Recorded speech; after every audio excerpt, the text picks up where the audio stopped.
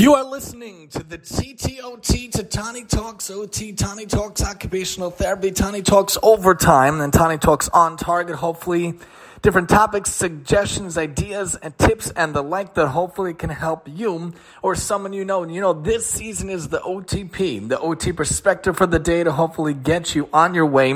Hopefully, many times talking different things from my own life that hopefully can help others around us.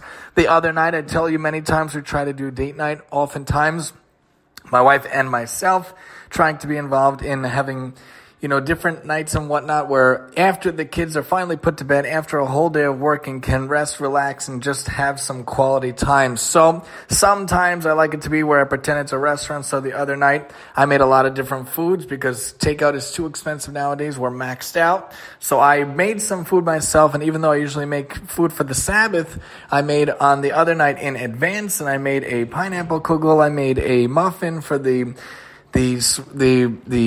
butternut squash, and then I made 2 types of chicken mixed with meat.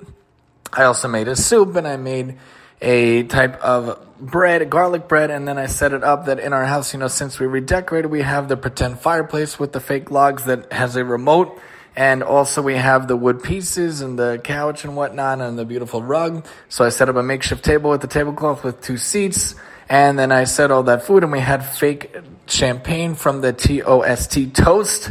And of course, it would have been a beautiful, wonderful meal had the baby not been screaming the entire time. Classic, anytime I try to do something nice, anytime we try to just hang out, the baby doesn't really like it so much. Even though she's 14 months old now, she really does not care for sleeping much. It takes a lot of effort to get involved. But regardless, still had yummy food and still had our wonderful cooking show we like to watch, MasterChef Junior.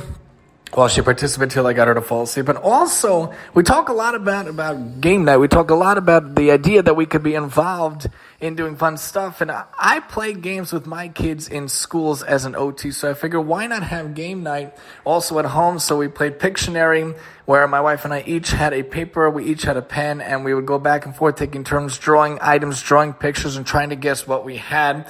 And it was a lot of fun. So I took a turn, my wife took a turn, and I took score.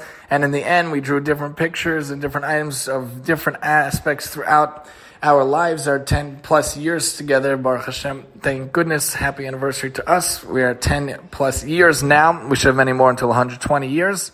And it was a really cool thing. So sometimes when we just have the ability to pretend, and we just have the ability when we're involved, you could do game night Pictionary. Even with a simple paper and a simple pen, even a meal you would have had at home anyway, and you could just have some quiet if the baby would have participated. But sometimes in your own home, if you just have games, you don't have to spend a lot of money. You don't have to spend any money. The piece of paper, the computer paper, and the pen, the food that I had around anyway to cook for the Sabbath. Anyway, different ways of getting involved to make sure to have a fun time. Pictionary in the house, even for grown-ups, is a great way to be involved. And that's the OT perspective for the day to help you get you on your way.